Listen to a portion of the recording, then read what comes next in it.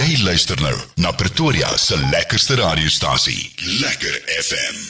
Noodkreet, saam met Annelise de Jager. Goeiemôre julle twee. Ja nee, dis Woensdag, is tyd vir Noodkreet. En vir ons luisteraars wat nou gereeld op 'n Woensdagoggend na my luister, sal weet dat ek hier op Noodkreet gesels ek met welsynsorganisasies en mense wat werk by welsynsorganisasies, eintlik enige welsynsaangeleenthede. Maar vanoggend praat ek met pioneerdrukkers. En jy gaan nou dink, wat het dit nou met welsyn te doen? Wel, kom ek stel jou voor aan Nadia Mohammed. Nadia werk nou al vir 'n geruime tyd by pioneerdrukkers. Goeiemôre Nadia en baie welkom hier by Noodkreet. Goeiemôre Annelise, ja, baie dankie. Dit is 'n voorreg om saam met julle hier te wees. Vertel 'n bietjie vir ons meer oor die pioneerdrukkery en wat doen julle? Ja, pioneerdrukkery is 'n NPO met 'n verskil. En ons laat die blindes lees. Nou gaan jy dalk nog wonder, hulle laat die blindes lees. Ja, weet jy Annelise, die grootste struikelblok wat se gestremde mense ervaar, is om toegang tot alledaags geskrewe teks te kry. En weet jy, dit is eintlik maar 'n reg om toegang te hê tot opvoedkundige materiaal in 'n medium wat jou pas. En dit is presies wat ons hier by pioneerdrukkery doen. Ons probeer die regtes van die siggestremdes bewaar deur vir hulle die toeganklike lees en studiemateriaal te voorsien. So ons spesialiseer in brail, grootskrif en audio.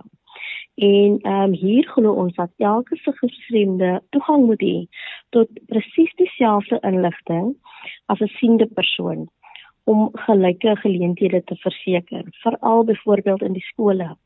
Dit is uiters belangrik dat ons kinders presies dieselfde kwaliteit onderrig ontvang as ons siende leerders.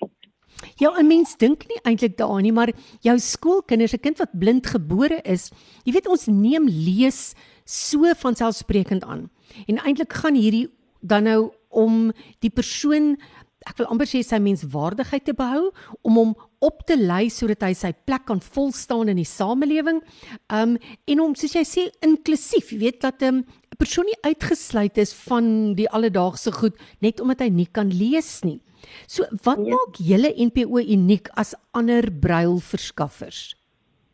Dit is heeltemal reg wat jy sê, Annelise, en wat vir ons uniek maak, is dat ons die enigste NPO is in Suid-Afrika wat leer- en leesmateriale ontwikkel in vakgebiede soos byvoorbeeld wiskunde, wetenskap en dan ook musiek. Sjoe, ek kan nie eers dink, hoe doen 'n mens wiskunde in brail nie? Ek kan dit as 'n siende persoon, kan ek nie eers wiskunde doen as ek dit sien nie.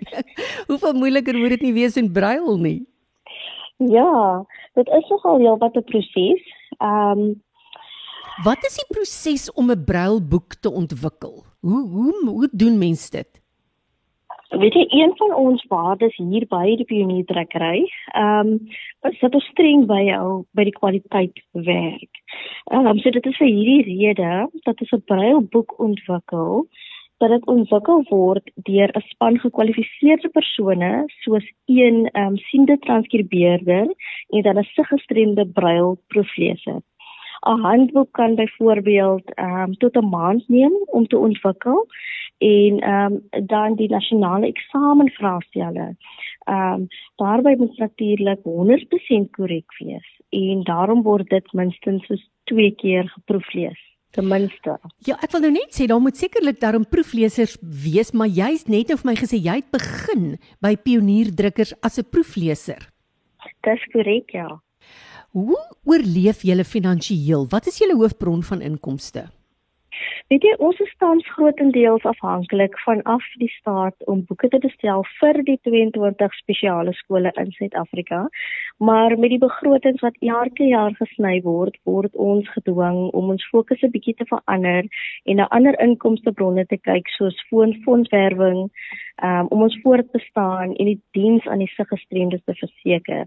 Die produksie van die brail is 'n baie duursame en tydsame proses en ons wil baie graag die boeke vir die skole en die individue gratis gee, of ten minste teen dieselfde koste as 'n gewone handboek.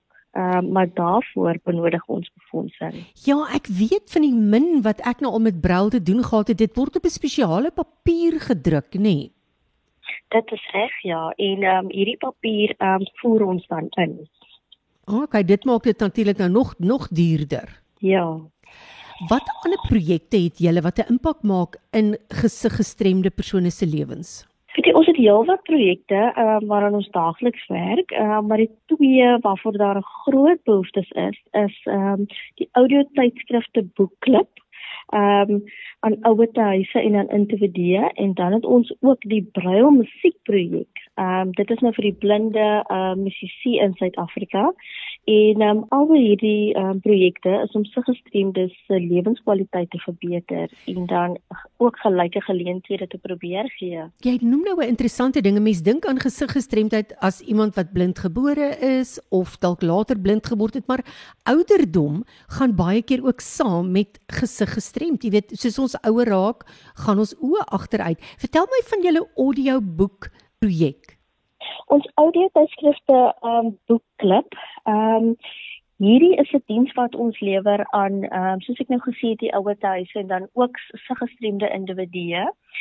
Hulle kan byvoorbeeld inteken, hulle kan vir ons 'n lytjie gee en hulle teken dan in as subskripsie diens op ons, en dan stuur ons vir hulle gereeld tydskrifte aan, en hierdie tydskrifte neem ons op in MP3 formaat, en ons stuur dit dan per CD vir hulle aan of per Dropbox. Dit is baie interessant. Nou, as daar mense is daar buite van ons Lekker FM luisteraars wat julle graag wil ondersteun en wil betrokke raak by die werk wat julle doen, hoe kan 'n mens betrokke raak by Pionierdrukkers? Donateur kan ons webblad gaan, Pioneer Printers gaan kyk en dan op die donate knoppie klik. Ons het verskeie opsies waarby jy dan gemaklik 'n donasie kan maak. Ja, en dan kan jy ook vir ons ondersteun deur ons Facebook blad te like, NPO Pioneer Printers. NPO Pioneer Printers. Nadia, ons tyd is verby, maar ek wil gou net by jou hoor. Julle moes sekerlik al baie suksesverhale hê van mense wat julle gehelp het deur die diens wat julle lewer. Is daar een wat jy gou met ons kan deel? Ja, as ek nou so vinnig kortliks kan verduidelik, ons het 'n tyd terug 'n e-pos ontvang van 'n ouer, en hierdie ouer bestel al vir meer as 7 jaar vir haar kind brailboeke. En in die e-pos was 'n foto van haar kind, Leila Jacob. Sy was toe 'n matriekleerder, en in hierdie foto spog sy met 3 sertifikate, een 'n trofee vir Prodigious Achievement, die ander 'n Silver Academic Achievement, en dan 'n Debbie Botha Award for Courage. En die e-pos van die ouer het toe gelees, hierdie sou nie moontlik gewees het sonder julle nie. Dis baie spesiaal. Ja, ons is verskriklik trots daarop. Nou as jy hierdie tipe e-posse ontvang, besef jy eintlik die impak wat jy het op die siggestremdes. Ons gee nie net boeke nie, maar ons gee hoop. Ons gee geleentheid om onafhanklik te wees, 'n geleentheid om iets te behaal en iets te word. Nou ja, julle werk nie met boeke nie, julle werk met mense. Nadia, baie dankie dat jy met ons gesels het. As ons luisteraars, as jy iets wil meer weet van hierdie diens, gaan na www.pioneerprinters.org.za. Dis pioneerprinters.org.za. Of jy kan sommer vir my 'n e-pos stuur by noodkreet@lekkerfm.com en ek gesels graag met jou. Baie dankie Nadia, dankie vir die luisteraars en Vanus vir julle. Ek sien julle volgende Woensdag. Baie dankie vir die geleentheid, Annelise. Lekker FM.